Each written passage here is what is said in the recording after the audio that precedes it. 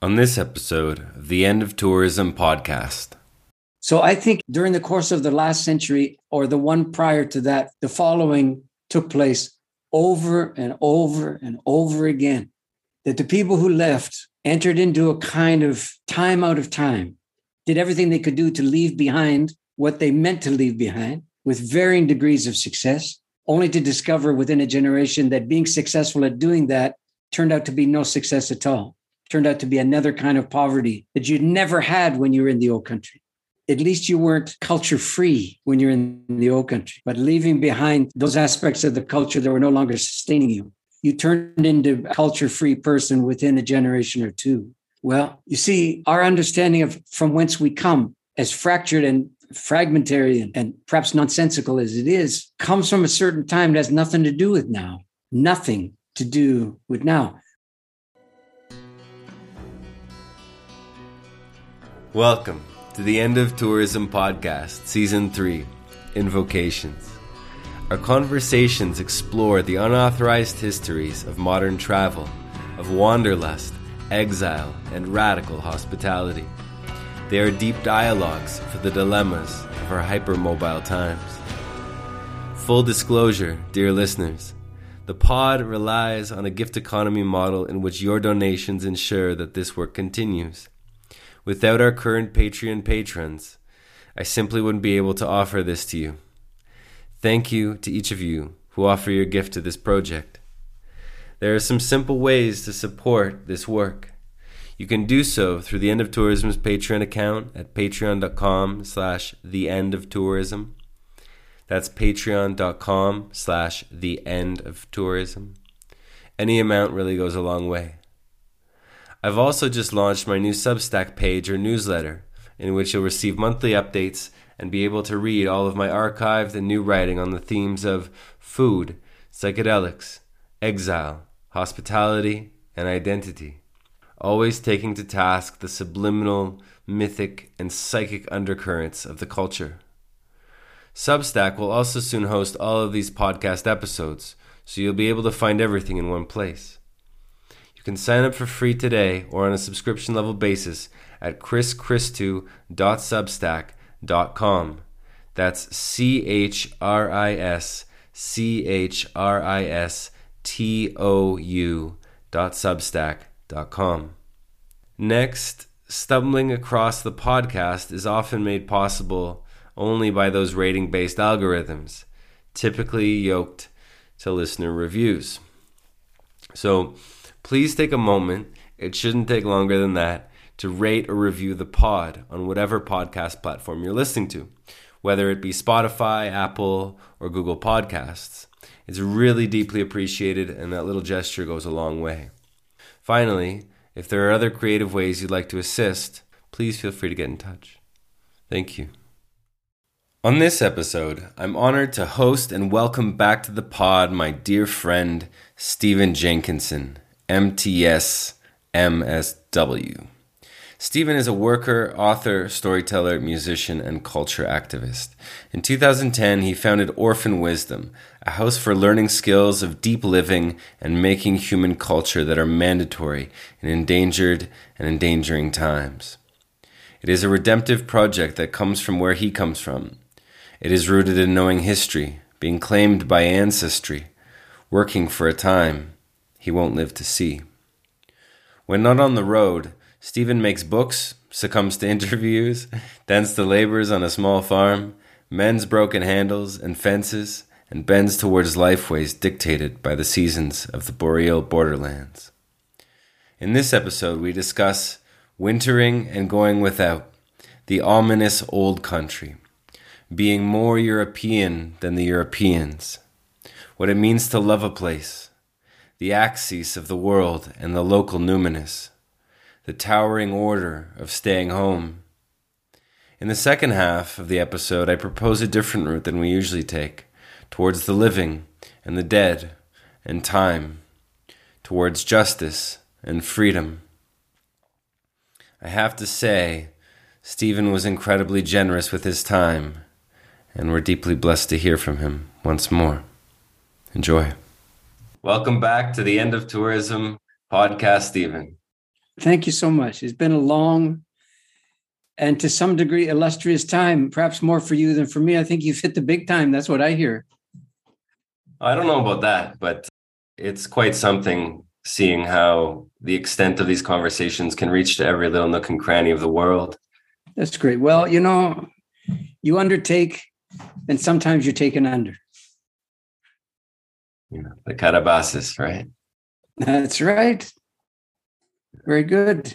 Yeah, it's your native tongue coming out of you now.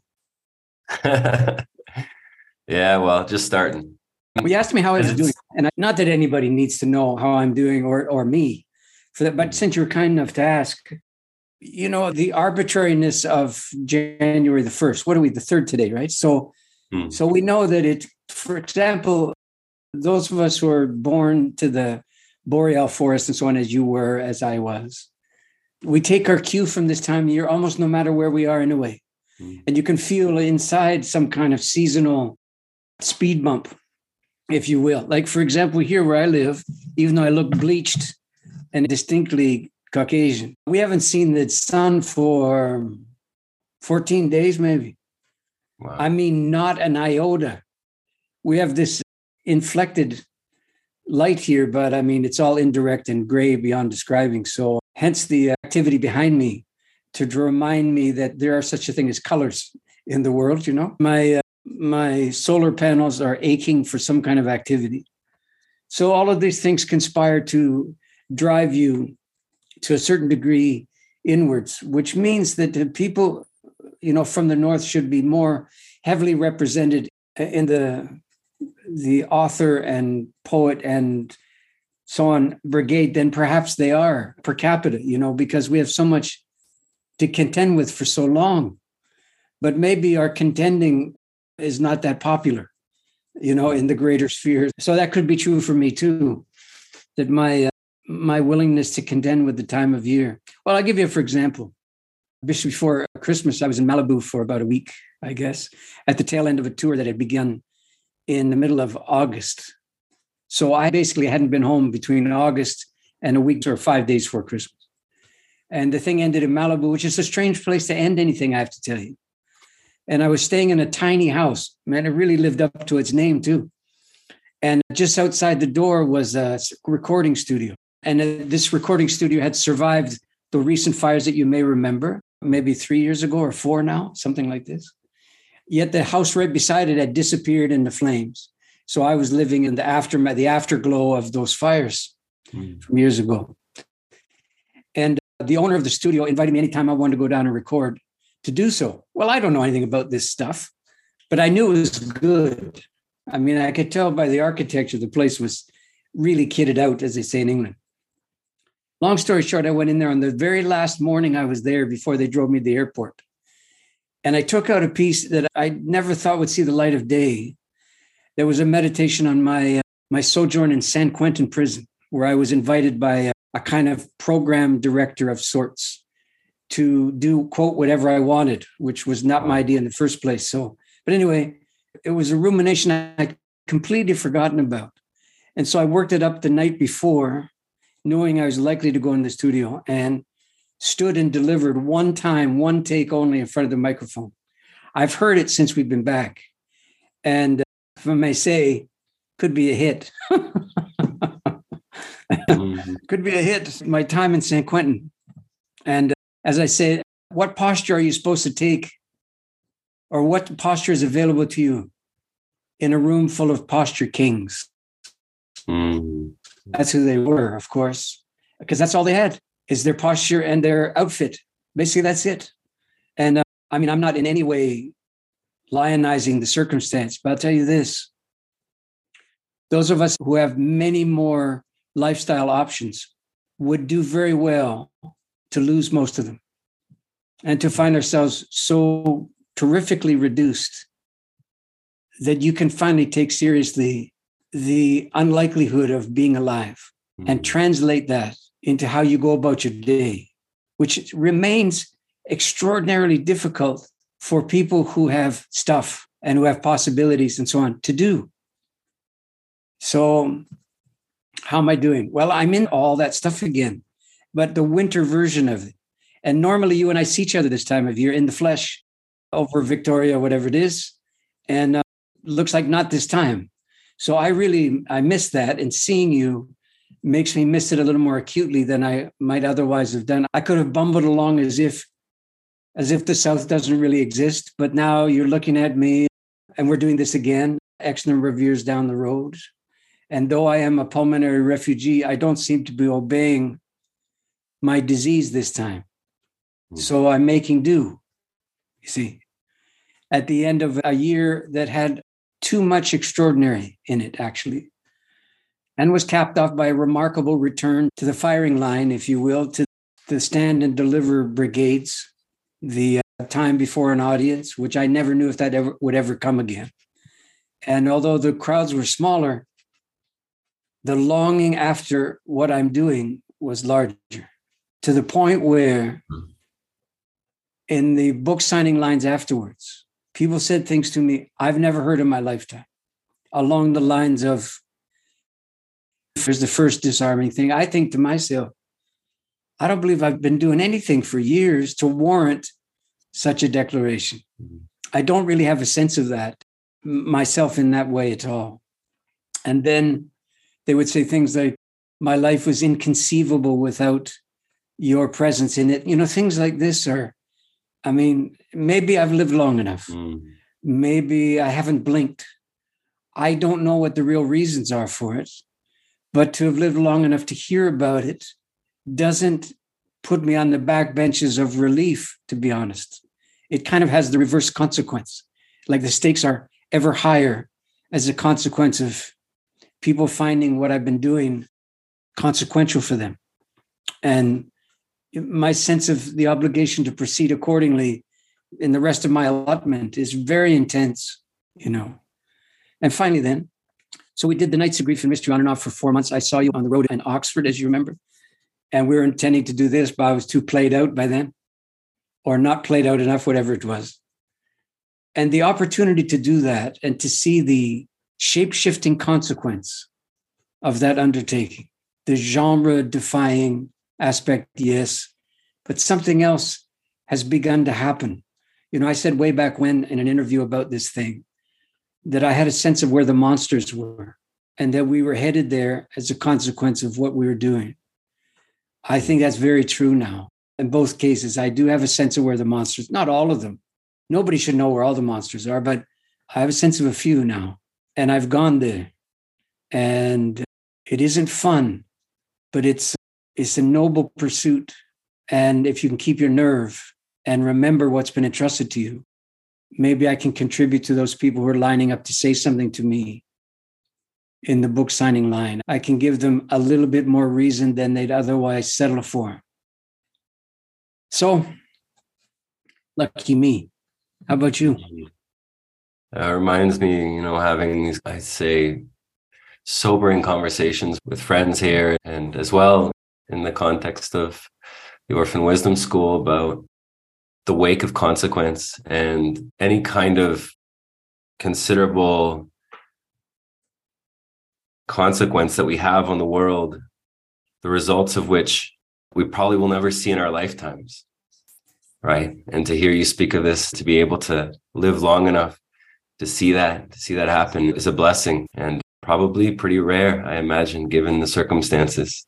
Yeah. And it probably speaks to what you've put yourself to and how you've put yourself to it over the years. No? Timing is good, you know. If you can pull off timing, you can do almost anything else, it seems to me. I've often referred to timing as God's middle name. Sometimes it looks like God's middle finger, but it's usually God's middle name. Yeah, I remember that. I've remembered that quite a bit over the last few years. And I think the middle finger stood long enough that I could finally start to braille the middle name a little bit. So that's what's been coming upon my days, I think. It's little blessings here and there, right? Yeah. That's So, the scale of the blessing that we can take. The small blessings are all we can manage, really. The large blessing, they're there for the pros, man. Yeah. And a friend of ours the other day, we were talking about blessings, a mutual friend of ours. And he said, oh yeah, the blessings and the curses, one and the same most of the time. So maybe the big ones are the ones we don't have the chassis, as you might say, to be able to gather in a good way. Yeah. I have a piece in the show. It's been a while since I did it now, but as I remember, it's a piece called Still that I did for a film. Most of it didn't get used in the film. It turned into a wonderful piece for the show, I think. It's a meditation literally on stillness, but there's other things that come in as a way of trying to contend with why stillness is so hard to pull off. And somewhere in there, I say, you play for clarity and you get it, and it's too much. And so you pray for mercy instead, and you get it, and it's not enough. And so you pray for clarity instead, and you get it, and man, it's too much. So you pray for mercy instead, and you get it, and it's never enough. And you pray, and the voice trails off there in that kind of strange impossibility that humans find themselves in if they have the good sense to pray, but they don't have the good sense of what they're praying for. And so, the notion that if you get clarity, that all shall be well, this is madness. It is. There's a reason that people don't spend a long time in the basement of their lives, in the foundation parts, in the oldest parts. There's reasons for that. And those are to be credited, not necessarily obeyed, but certainly credited. And the people who are lining up to trade their hard-earned money for a weekend in the country so that they can see themselves, and banking on the idea that seeing more of yourself is bound to just cash out. I mean, there's a reason you haven't up until now, and the reasons are not all delusion. So with that caveat in mind, what shall we talk about? Well, I haven't written this down, this particular question. I don't know if it's a question as much as a continuation of what you were just mentioning, but then this notion of the basement of our lives, and, not to use the term in a negative manner, but I've been thinking a lot about, where I live at this time, and a lot of people arriving from the north, and most people trying to get as far away from the winter as possible, and wondering about winter as a kind of basement underworld of the seasons, and that there's that same kind of, not inability, but perhaps for lack of exercise, for lack of exposure to the winter, and not just to the cold, but outside of urban environments, and to what that might hold and teach us in the ways that perhaps boreal people ancestrally, and perhaps even still today, understood on a deeper level. It was something that I wrote in the manuscript of the book, which was that generally snowbirds, as they're referred to, those who escape the cold for the sun in the winter, that when they finally arrive in the tropical sunny environment or semi-tropical, that they never end up apprenticing that which they go in search of, which is that weather, which is that hot weather. Right? They don't actually apprentice it. There's no actual kind of study. It's just, okay, we're out of the other one, right? Right.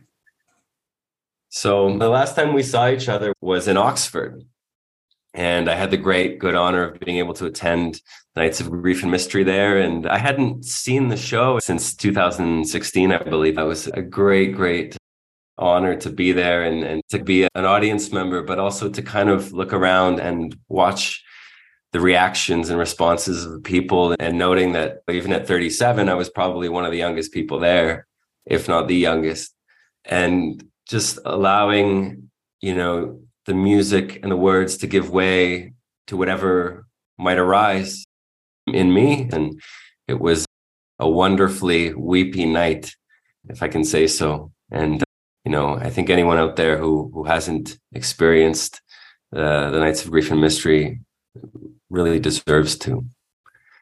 And in the meantime, I've had the great pleasure of reading and finishing your new book, co-authored by Kimberly Ann Johnson, Reckoning. And I just wanted to ask you, the last time we spoke in this way over an interview, you had just released your previous book. And I'm wondering about Reckoning, and I'm wondering about how it came to be. If you could offer a bit of our listeners a little insight into what compelled you to bring something like this into the world again. Well, very simply, the biography of the story is I got a note from somebody I didn't know, kind of indicating that she felt herself to be in harm's way in some fashion. Just given the torments of the times, it says deep into the midst of the social carnage which the pandemic became. And could she talk to me, and could she do so with an audience? Okay. I didn't know what that meant, but let's see. So I didn't have my glasses on like today. And I've become a little detail bereft, visually speaking. So I couldn't really see her. I mean, I could make out her general form, but it turns out for the entire 90 minutes that we spoke, she was weeping virtually the whole time. Silently. I don't mean she was sobbing, but I'm sure to people who were watching, they wondered about my sensitivity, given the fact that I never acknowledged the state of disrepair that she was in. Mm. But she did it very well, by which I don't mean she hid it. I mean, she was able to make room for that and proceed, not as if this is a piece of wreckage that had no business in real life. So I took my cue from her and I just proceeded. And it was recorded. And at the end of the day, the same day, we got a thank you note from her, for the time and so on. But then reported this sense of personal adriftness, or worse, deep, deep undoing. And I guess thanked me for that too in some fashion. And I wrote back to her almost immediately and I said, look, let's do this again. Let's do it tomorrow. There may not be any of the audience, doesn't matter. Let's do this. Given this is what we'll do it about. Whatever this means, whatever's happening now. Before, as I said, okay moves into the spare bedroom, as okay is wont to do, And so she agreed. And so we did it, got on the horse again, literally the next day. And those two things became, for her listenership, I guess that's the word you would use, the most regarded, the most sought after and responded to things that she'd ever done on the internet. And she let me know this, and then doubled down yet one more time and asked if we could do a series of 5 Sunday mornings about the 5 things that I'd done publishing wise, including the Nights of Grief and Mystery and so on. Okay. They weren't really interviews, not really, nor were they anything like a balanced, if you just count airtime on the clock, they weren't balanced, but they were an opportunity to be concerned in real time, aloud, bearing in mind the difference between us generationally and gender-wise and all the rest. And as I put it to her, so here we are, an older man, not yet old, and a younger woman, no longer young, which seemed, besides being accurate in every way, there's something very evocative about that arrangement. And given the shrapnel that passes for confetti, that's passed between the generations now and between the genders, I actually welcomed the opportunity to talk with somebody who didn't feel that they had to either defend herself against me or debate me. And given the carnage in the public sphere, you wonder what else is left if you eliminate those two possibilities. And the answer is, well, mystery's left. An opportunity to engage each other, and more importantly, the subject of the moment, with a sense of goodwill that's not subterfuge, that's the real article.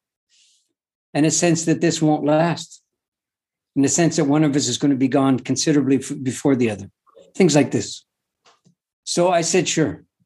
By this time, I had a little bit of a sense of her. And I thought, I think there's something noble could ensue. I distinctly remember thinking that this would not be the standard being poked at with a stick from afar experience, you know? I don't mind those things, but there's limited consequence for them. So we did it anyway. And I knew, I think after the second one, that there was something of substance that would survive the transcription process. These were all transcribed. And she sent them to me. And, you know, I'd never listened to myself after the fact, but I was listening to myself, if you will, by reading what I had said. And by eliminating all the ums and the so on like this, there was something there that was actually beyond readable. It was somehow composed. And the moment was very tangible. So I suspected there was something there. And anyway, so over the course of late spring of this year just passed and into the early summer, we worked on doing something that was modifying the transcript enough to make it genuinely something that you'd want to read. And at the same time, being faithful to the lightning in a bottle sensibility that was there. And then we agreed, oh, this is a book by now.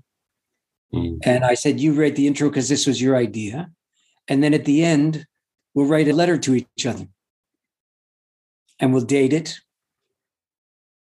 I don't know if it was the same day, but we said, but no back and forth. That's it. We already did the back and forth. Just one time, a letter to each other, not really about something else. And so she wrote something that was 3 pages and I wrote something that was 30. And we sent it at the same time. So there was no modification. And I referred to these two things at the end as blessings. But you remember from our time in the school, blessing doesn't mean approval. Blessing doesn't mean Namini Padre Spiriti Sancti, Amen. It doesn't mean that. The word blessing comes from bloodying, and it means the letting of blood for the off chance that something redemptive can accompany the desanguination. And I think that's what happened. So it was easy for me to get behind it. It's been a whole other event, though, since then that we've appeared together on behalf of the book, might say, or an account of the book, or with the book to blame. And we've done maybe 7 or 8 nights, I guess, kind of all over the continent. And something else happens there. You know, I'm not in the audience, so I'm not the most reliable of the thing. But I can tell you this, there's a consequence that's a real-time consequence of the two of us being there and standing and delivering with utterly no preparation, with no sense of what the other person is going to ask.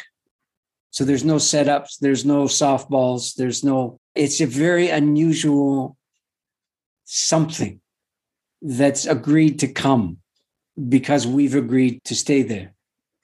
So that's how it happened. And that's what's happening with it now. Yeah, well, it's an incredible text. And I'll make sure that the link for the Orphan Wisdom page is online so that our listeners can buy it, and as well the events that you two have coming up in the new year as well. Thank you. So returning to Oxford momentarily, that was the beginning of a long trip for me. And in fact, the first trip that I had done like that in the better part of a decade, maybe 8 or 9 years. And it was the first time I was heading to certain places, specifically in Europe and the UK, to lay offerings for my dead. And throughout the trip, I had come to this question of the old country, that term that constantly came up in my childhood.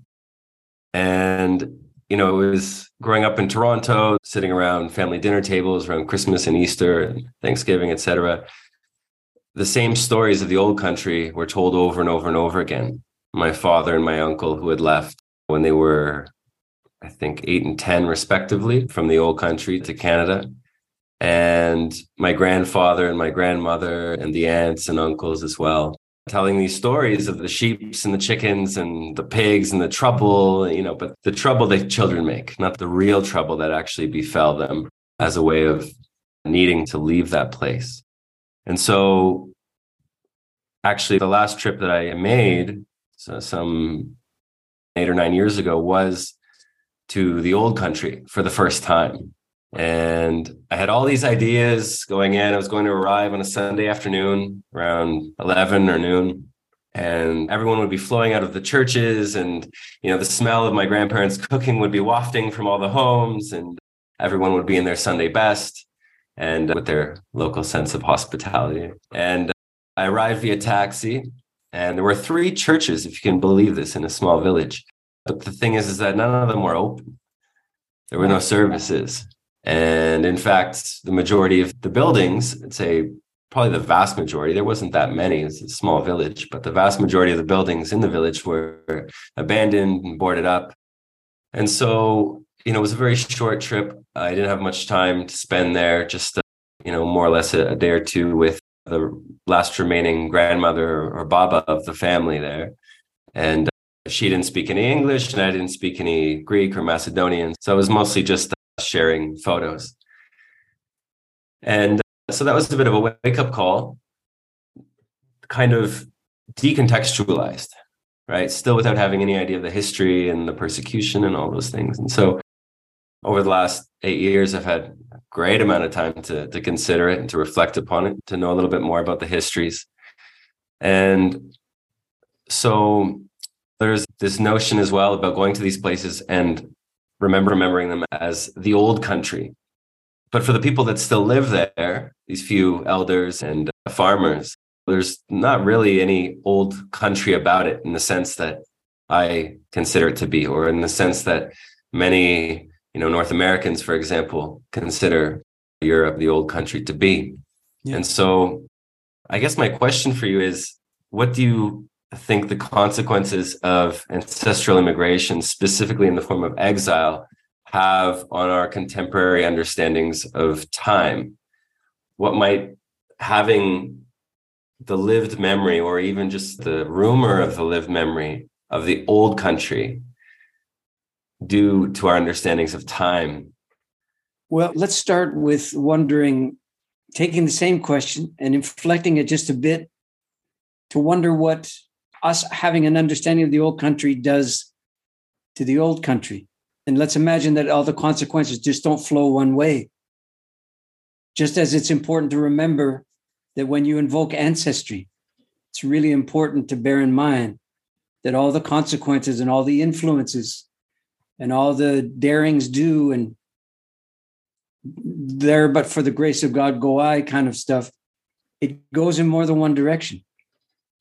And it doesn't stay within the lines, if you know what I mean. Yeah. So you could see it, maybe, what you having an old country to return to, never having been there. Is that true? You'd never been there before, just as an infant or what? No, not before the trip 8 years ago. Okay, right. So can you imagine what being looked at like that might do to you? Are you a museum piece? Are you a relic? Are you something that was but no longer is? Are you somebody's frozen in time memory? Are you a sepia photograph sitting there in your living room, in your wicker chair? What do you owe the person who claims, who declares that they've come to seek you out, and whatever the reasons that you may have given? And given the difficulties with the language, I mean, you're relying upon an enormous amount of goodwill and not having to stick handle, to use a good Canadian term, the ins and outs of trying to be subtly understood. So you have to traffic in bold type all the time. You know what I mean? Italics don't quite work and punctuation is no longer there. And you understand what I mean? So as awkward as it might be for the returning one who's not really returning at all, has no plan to stay, has no plan to do the investing that you were describing earlier, is there as if this might be the last time. There's another one. What would this be like for the person being looked at as if they'll never be seen again? You know, the old adage about feeling that God is was once here, now no longer, raises the question of who left, who moved, who wandered off the path, if you will. And much more often than not, the feeling is that somehow the deity has absconded, when in actual fact, if the story is told very well, it's very questionable who is gone without really realizing it, and whether or not God is still on the path, waiting more or less patiently for you to come to your senses. And is that what it's like to be looked at that way? Who knows? But anyway, so we have a lot of consequence that we deliver into the world through this, secondarily through the gesture and the timing of your leaning in and leaning out, and, and not knowing the ways. Because in your circumstance, you'd be terribly confused between your own childhood, which is very particular, and employing your childhood as the only glossary or vernacular dictionary available to you to make sense of what you're doing sitting in this person's house, in this dilapidated ex-village, right? Which, as you know, from the session we had in the school in the summertime and the books we were lucky enough to look at, that this is village life, much more often than not in Europe, in the Europe of, I was going to say Brexit, but that's too particular, of the EU and all the rest, and the standardization of the commodities and food production and all the rest. So, okay, so there's one consideration that wasn't really forefront in the question, but I think really deserves to be there. And then you may remember me telling the story. So it was in the school, and I'm going to guess it was about 5 or 6 years ago now. There was a woman from Italy, a late middle-aged woman there. And I don't remember how it began, but I could feel in something that she was saying to me in the class that she was making what turns out to be a fairly standard claim that grounded Europeans will make apropos of we in the so-called New World, that they have a degree of gravitas and belongingness and chops, cultural chops and all the rest. They make us look basically like tourists even when we're here. And it was drifting through what she was saying, And so I took a little bit of offense, but mostly I took notice of the fact that she felt it was fairly important to articulate this tired old, party line again, that Europeans got the culture and we got the money, if you will. It's not even clear we got the money anymore, and hence we go there. And I said to her, came right off the top of my head. I said to her, we're actually more European than you. And she just looked at me like, this just makes so little sense that, you're out of your mind. And I elaborated as follows. So I think in real time, during the course of the last century or the one prior to that, for sure, the following took place over and over and over again. That the people who left entered into a kind of time out of time, did everything they could do to leave behind what they meant to leave behind with varying degrees of success, only to discover within a generation that being successful at doing that turned out to be no success at all, turned out to be another kind of poverty that you'd never had when you were in the old country. At least you weren't culture free when you're in the old country, but leaving behind those aspects of the culture that were no longer sustaining you. You turned into a culture-free person within a generation or two. So this is in the background of what I was saying to her. So I said, we're more European than you. How does this work?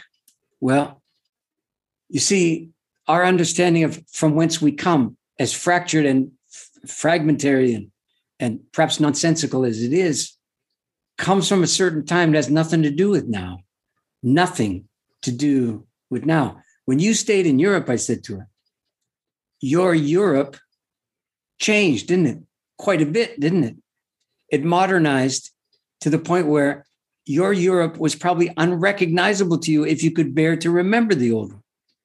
The one that was not even pre-industrial. I just mean pre-computer, for God's sake. How's that? So you accommodated, and your understanding of what it meant to be European, in her case, Italian, European, accommodated all these changes and became a kind of sorrier understanding of itself that's living inside the bravado. We, on the other hand, had no such experience. So the North Star of our cultural longing is 18th century. I'm not saying it's accurate, historically accurate, but I'm not saying it isn't. I'm saying this reflex instinct that we have about not quite being from here, which is, of course, historically accurate. We're not from here, and we're still not from here these many generations later. But our pole star is that old. Whereas that woman in that class that day, her pole star is as old as she is, maybe, and not really much older than that. And the Parthenon, she looks at, or the Colosseum, she looks at through the viewfinder of the tourists who flock to the place and drive the locals away, right? So, and I'm reminded of when I was in Ireland not so long ago, teaching there.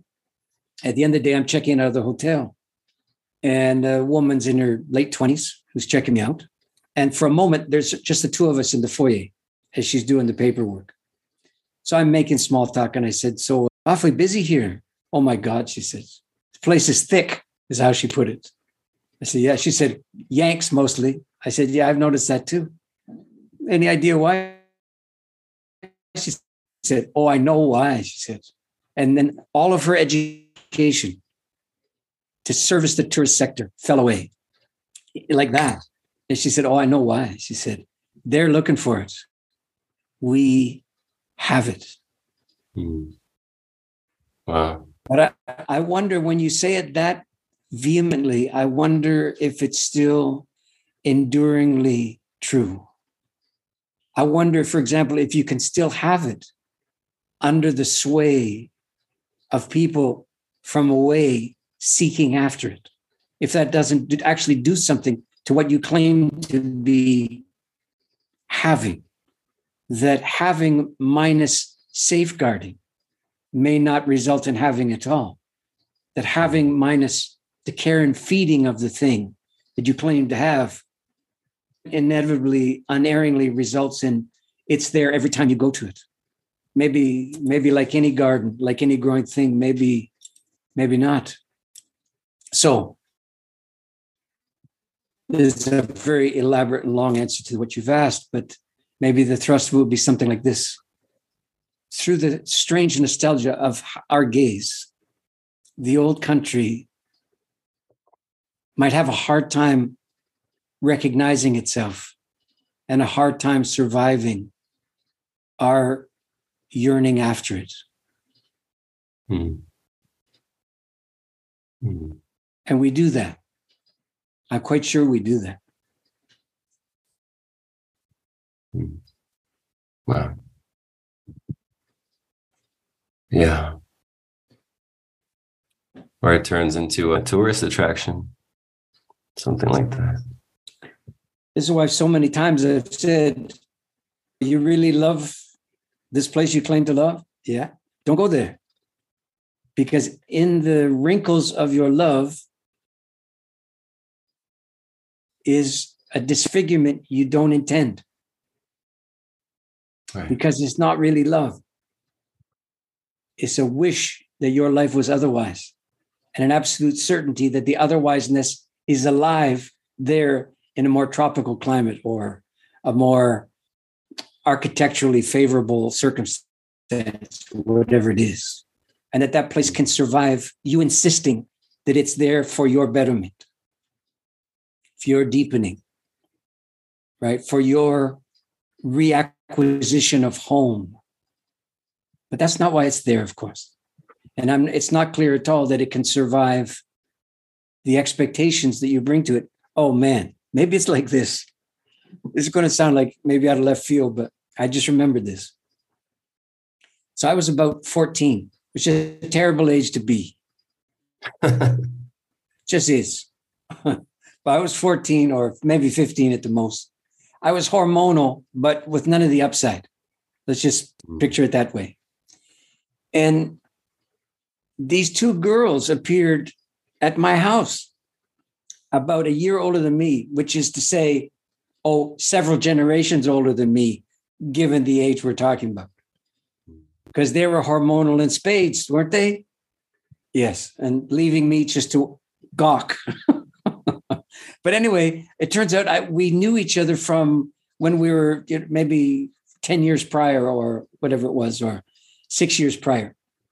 And they let it be known that they found out that I was living in the neighborhood. And they wanted to come and see what kind of a boyfriend possibility I might be. And we're distinctly let down to realize on first visual contact that I was not boyfriend material at all at 15, certainly not for them. They were looking for somebody more 20, you know what I mean? I think that's what we do to the old places when we, quote, go there. I think that's what we turn them into. Could you be?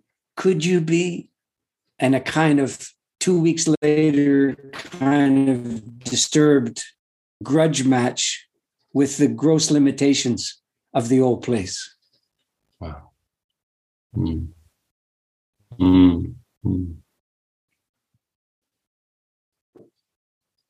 Well, this question of consequence that we have on other places has surprisingly been received, even well received by a lot of the listeners of the pod. And in fact, I've been having a conversation with one of our listeners who has stayed, basically, while everyone else has gone. And not to say moved, just to say traveled or toured. And so I invited her to write out a question for you in this regard. Okay. And so we have a question from one of our listeners. April is her name. So she's been following along for a while now and generally become rather undone by the realities of tourism in our time and in her place. And so April's a new mother, and among her friends, she tells me is the only one who is staying home while the kind of seasonal tourist boom sends people away from where she lives. Yeah.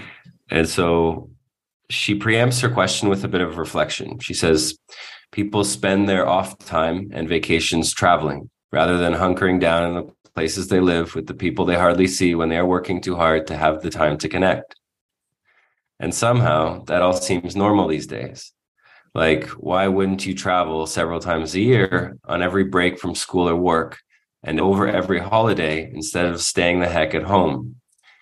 It appears that staying home is now viewed as strange or boring or entirely unfathomable.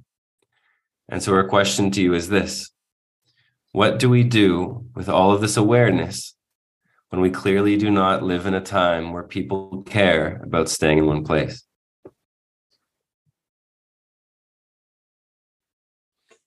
Well, the questions that are the form of what do we do?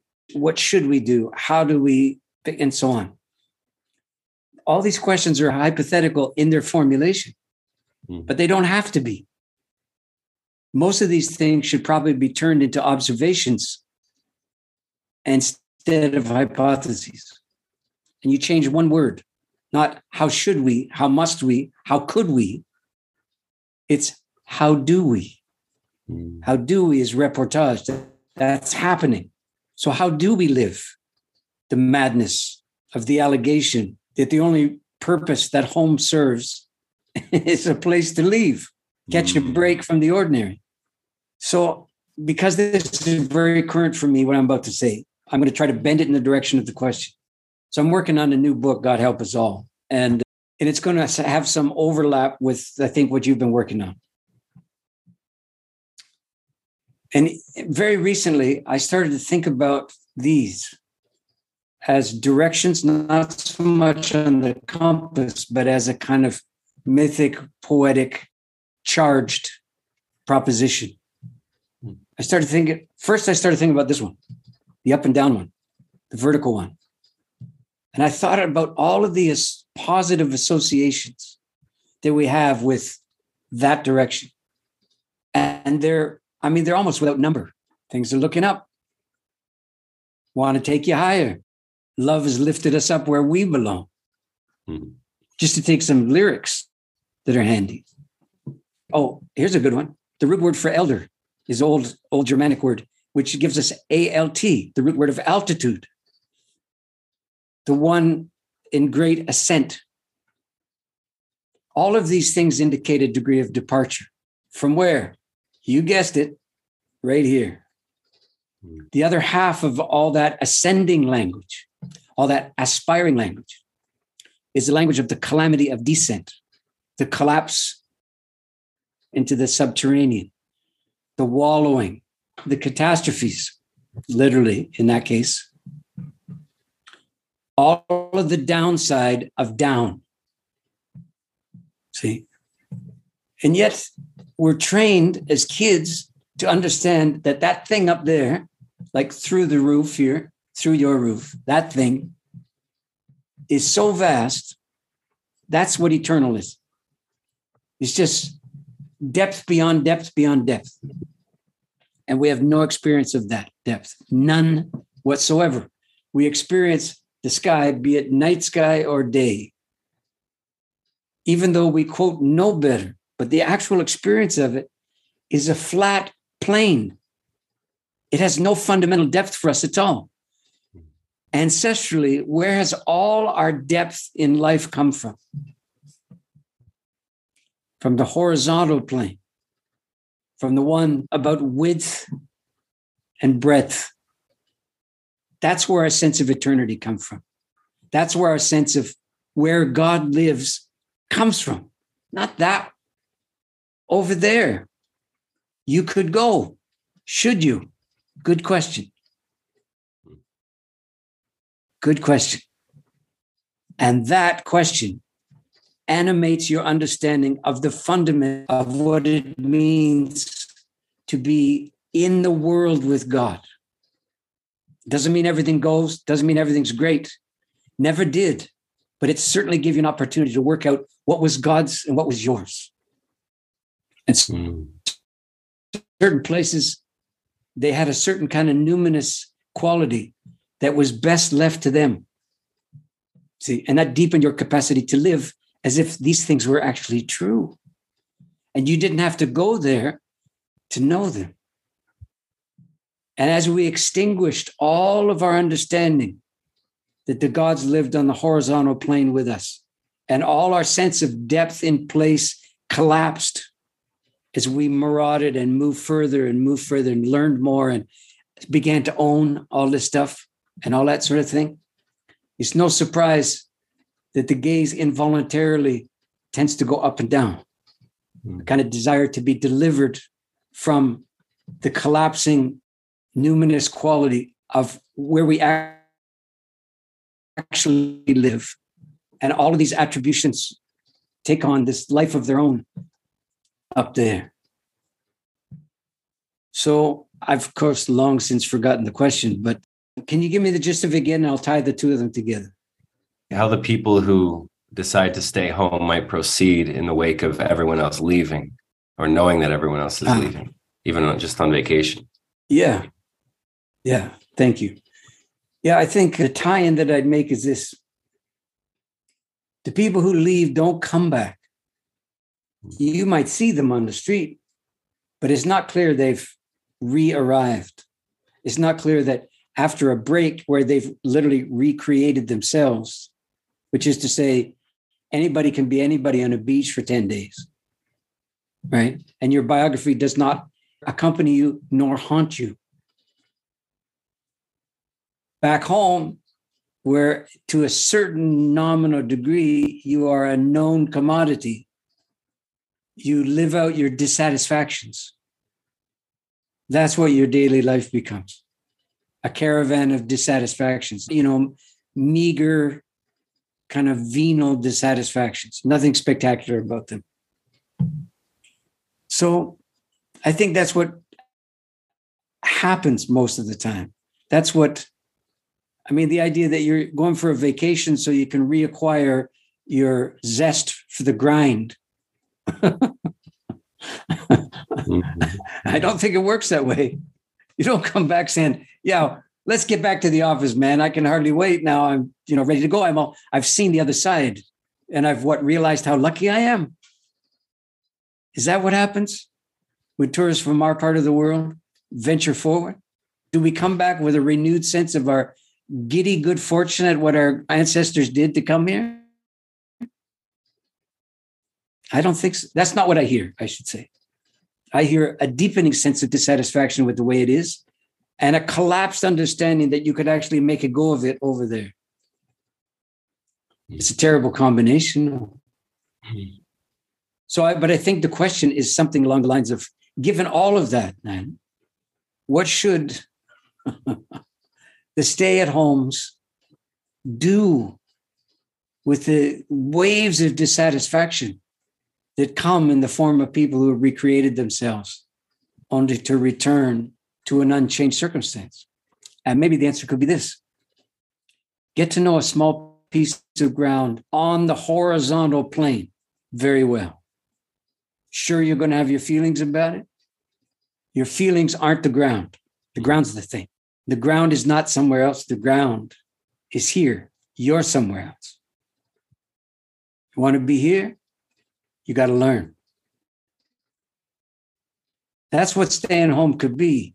So when we're talking earlier about hanging in here for the grim January to March long haul, the long march of being cold most of the time, this is not a curse. I mean, one of the beautiful things about it is you have to wear so many layers here. Like I got 3 on and I'm indoors. And I got the fire going right over there. I still got 3 layers on. And if I venture out there, I need 2 more. What does it mean? Look at the opportunities I have for self-adornment. They're beyond describing. How are you going to do that with cutoffs and flip-flops? How are you going to do it? I say that partly jokingly, but partly not. I mean, I know that, and you know that where you are, people self-adorn pretty well. But it's the people in between who look like me, but end up down there with the Irish tan, trying to not look like this, being unable to look like that. That dissatisfaction never really departs from you. So being at home is a towering order in the 21st century, in the more materially blessed places in life. I mean, this is what we're doing with our so-called advantages. It's really should be very stilling. I wish it were. Yeah. Thank you, Stephen. Yeah. Do we have time for one more question? Oh, I'm pretty sure. Or maybe a 2 or 3-fold question? Okay. I'm not rushing outside anytime soon, so let's go ahead. Okay. Well, it has to do with a certain scene in a certain book that I know you and I have both read. And this has a little bit to do with wondering about what I was doing there in Europe and the UK, making these offerings to my dad in the places that the vast majority of them, there's no lived connection, which is to say there's no relative or relatives that are still living there, minus one village. And so in this particular scene, there is a living man speaking with a dead man somewhere in Europe, in rural Europe. And together they speak about the Nazis who escaped prosecution after the war and went to the Argentine, quote, living off the fat of the pampas. In the scene, the living man laments the fugitivity, the lack of justice, and the dead man responds that, quote, justice will be done when the living know what the dead suffered. And the narrator tells us that the dead man, quote, said this without a trace of bitterness in his voice, as if he had all the patience in the world. Now, this scene, these lines arrive in my eyes and my mind and my ears as a kind of quantum knot that evades most of my attempts to unknot it. And so I'm wondering if, in the time that we have together, you'd be willing to kind of unpack and braille this moment between the living man and the dead man. Essentially, within the story, two men of the same village, separated by war and migration, and eventually reunited. And so there's a few things there. One is just generally what you think the narrator, the living man, the dead man were on about in regards to this notion that justice will be done when the living know what the dead suffered, and why it might be important to know what the dead suffered, what that has to do with justice, what it might offer the living. I mean, for me, there's just so much there. And so I would love to listen anyways and to contend with how that arrives and your end. Well, I didn't go to any of those as my first response while you were formulating the question and telling me the background from the novel. I went to the experience of time that informs the inflection about justice, about knowing, about living and dead. There's an understanding of time that the narrator cops to without acknowledging. Mm. The narrator, as best as I can understand it, is talking about the future, the time when the living will know what the dead suffered.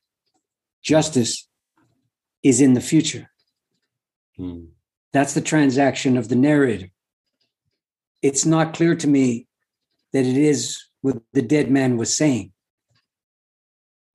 because I'm not persuaded that the dead have a future. Mm. I'm not persuaded the living do either, but certainly not the dead. Right? If future is stuff that hasn't happened yet, it's very unclear if there is such a thing. I mean, the people who are doing the reincarnation work, on the other side of the world, they would be very persuaded, I think, in the matter of future, that there's no such thing if future means the novel. So we could imagine then that the living man and the dead man might sound like they're talking using the same words, but they're not saying the same thing. They're not inhabiting the same place. It's not clear, for example, that the living man could even understand what the dead man is saying. Mm. And the narrator may not be helping too much. But there's another person. That's the writer. Mm.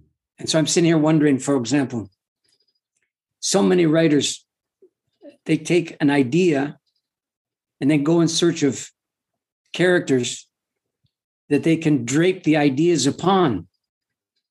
So the idea can have some kind of momentum and, a sense of storiedness that as an idea doesn't have.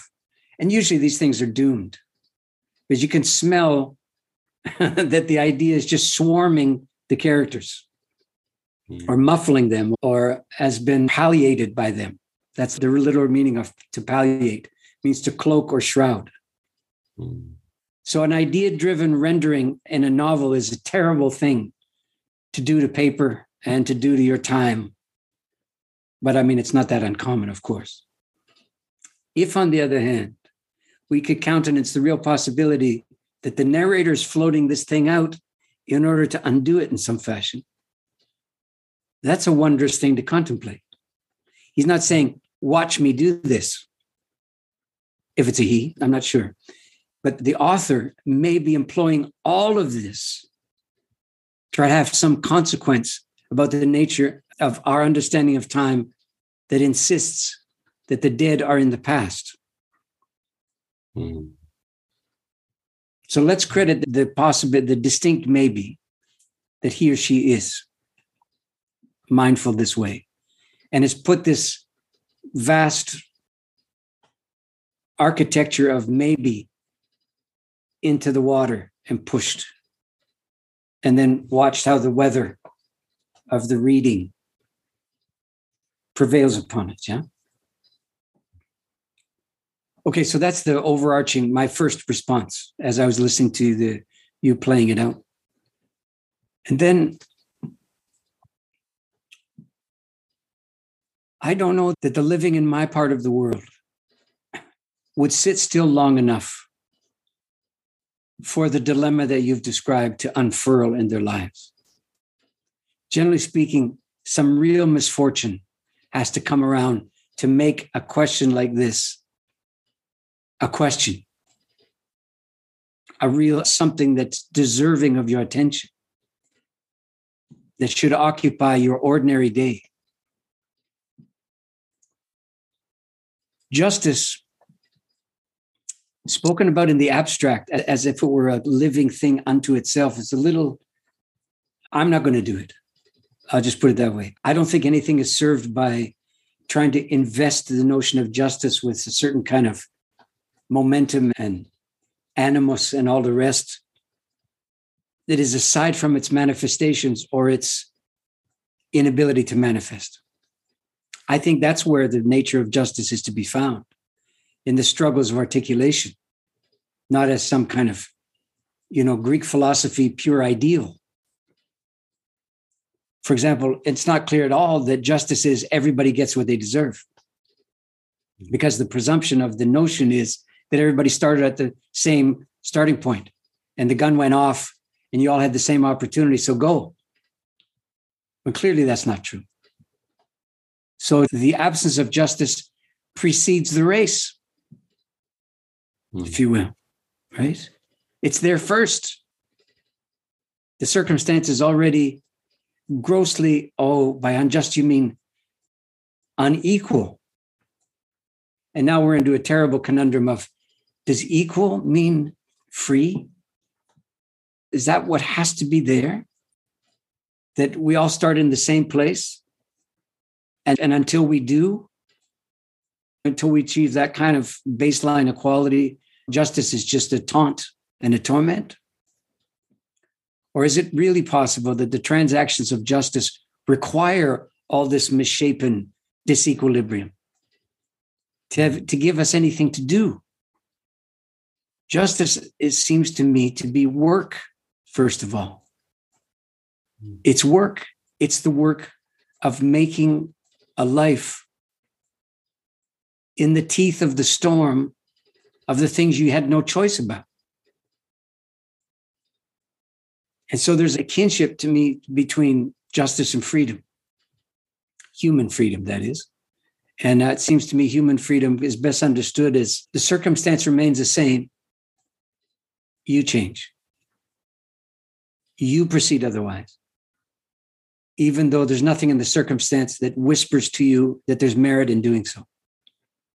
That's the work I'm talking about. The work of proceeding justly is a different order of undertaking than debating the nature of a just circumstance or society. That you have to translate this, whatever you cling to as in terms of justice, in the daily grind, in all the circumstances where you could proceed otherwise, which is why we have the word human. We have the other word humane. You could proceed otherwise as a human being, contrary to your humanity. It happens all the time. And if we do this amongst the living, and God knows we do, then how do we ever translate, transfer any of this educated take on things to our dealings with the dead? Do we have any in Anglo-North America? Do we have any dealings with the dead? Aside from the odd weekend workshop, as you know, I was in the death trade for a long time. I never saw it come up. You'd think if there were ever a time for the dead to arise, if you will, dying would be such a time. I'm here to tell you, if it wasn't that way in your ordinary snarling, grinding, dissatisfied, fitfully happy existence, it ain't going to be there at the end. You didn't do the work before now. You can't do the work now. But it stymies you. There's no muscle memory, frankly, of a moral or psychic nature to appeal to, right? So I would recast what was said there. And imagine like this: justice amongst the living includes the dead. Justice among the living that excludes the dead can't be just. So it's not entirely clear to me at all that knowing what the dead suffered is somehow the superhighway to justice. I appreciate the appeal, and wouldn't it be something? I'm not sure we could bear it, though. I should say that. I'm not sure that a lot of good would ensue. If anything, could it not ignite, 40 or 50 Ukraines and Crimeas to knowing what suffering the dead endured? But we could hold up for this possibility nonetheless. That knowing the suffering of those who came before us could, far from igniting us, could actually still us, keep us at home a while longer, inside our own skin, and try to see the monument of this injustice as a human-scaled proposition. And no longer use language like justice and injustice, but see the suffering, find some kinship there. Understand, as I've said so often in the Nights of Grief and Mystery, right off the top, something like this. Oh my God, it's been so long since I said it. I think the gist of it is, so the dead, we are their latest, greatest chance to get it right. They are our reason why. They are our holy ground, and we are theirs. It's not sameness, it's reciprocity.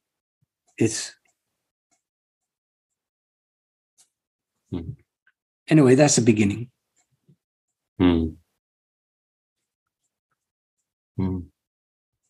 I prefaced the question, the writing that I had put to it, with kind of understanding of travel, that any achieved travel would include or would be the basis for some kind of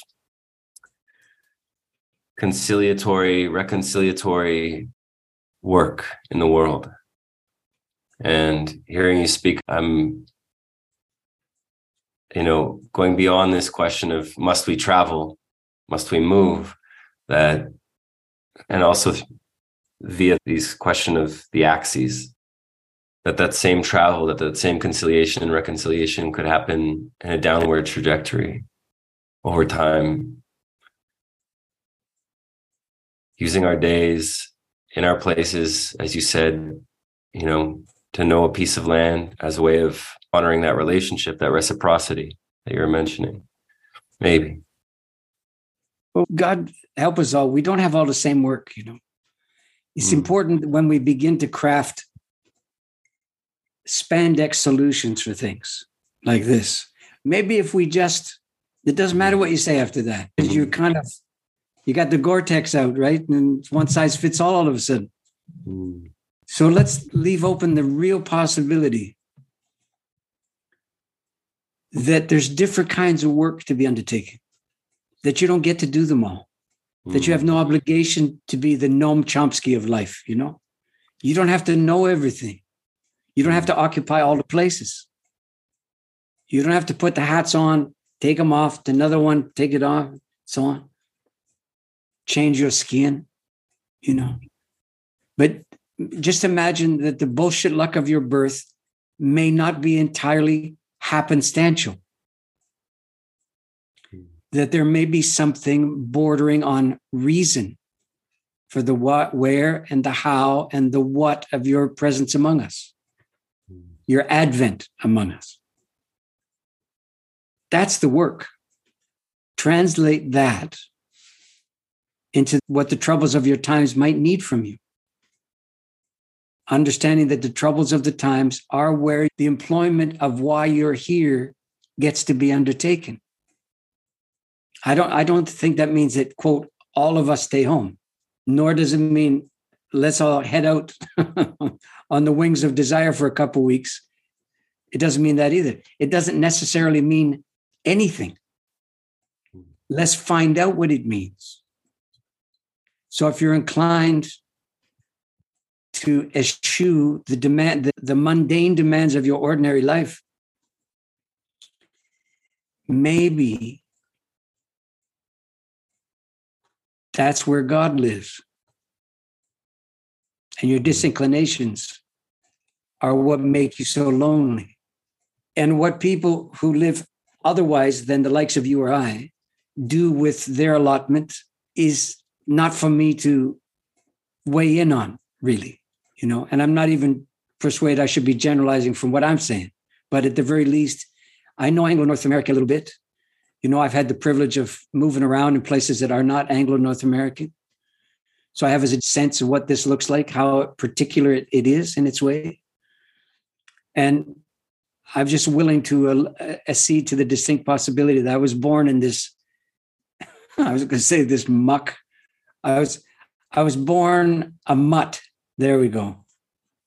And my mutt status has a certain strange lineage to it that I'm trying to live out by not being elsewhere, by trying to make room for it now,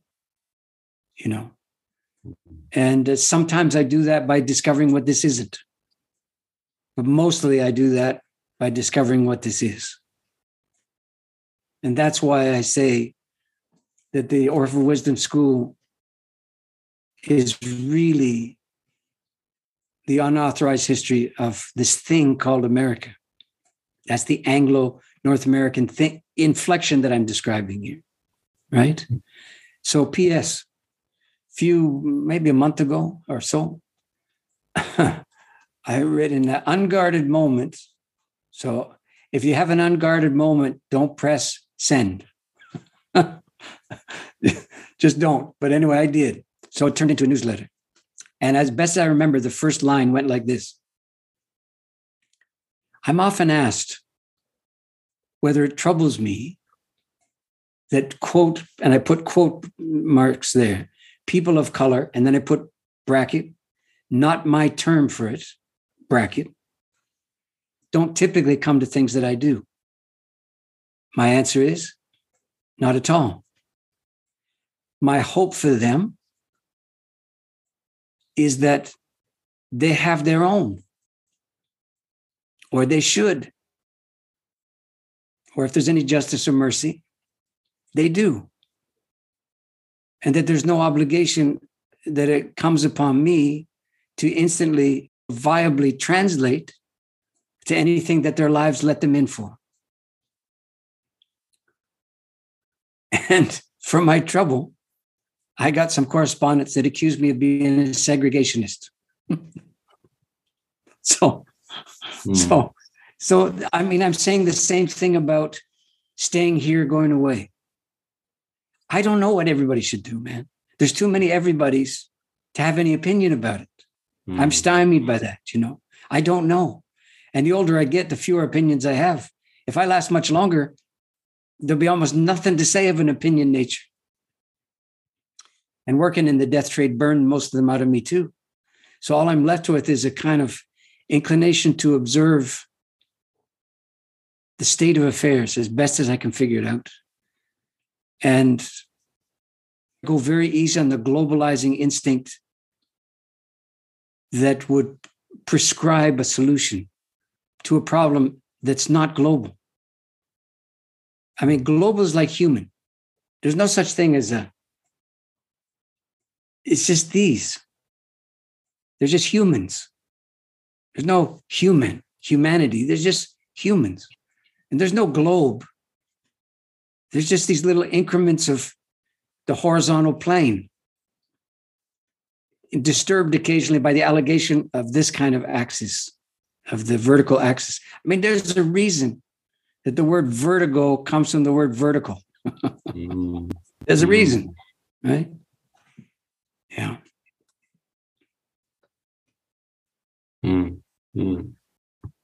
Yeah. Thank you, Stephen. You bet. Well, as usual, you leave me speechless. I'll tell you a little brief vignette. that sends us on our way, because I have to go attend to the building of a barn just down the road here. So I got old enough to have a barn. So that's where we are. But years ago, I always thought I'd make my living as a stone carver. I may have told the story in Oxford. I can't remember if I was telling it then. But anyway, I was and making no serious headway at all. Soldered an old man who'd done it for 60 years. And I just asked him if I could come over. And what I really wanted was a shortcut, through the banality of learning, so that I could just get to knowing, right? And some of the fringe benefits that inevitably would ensue from that, as I imagined. And his first response was to say, "Do you work every day?" Now, I knew what the right answer was. I knew what the factually correct answer was. And I didn't have either one of them at my fingertips. So I treaded water and I said, "I think about it every day." Every day. Oh, he said, "You think about it." Well, he said, "You call me back when you do it every day." Click.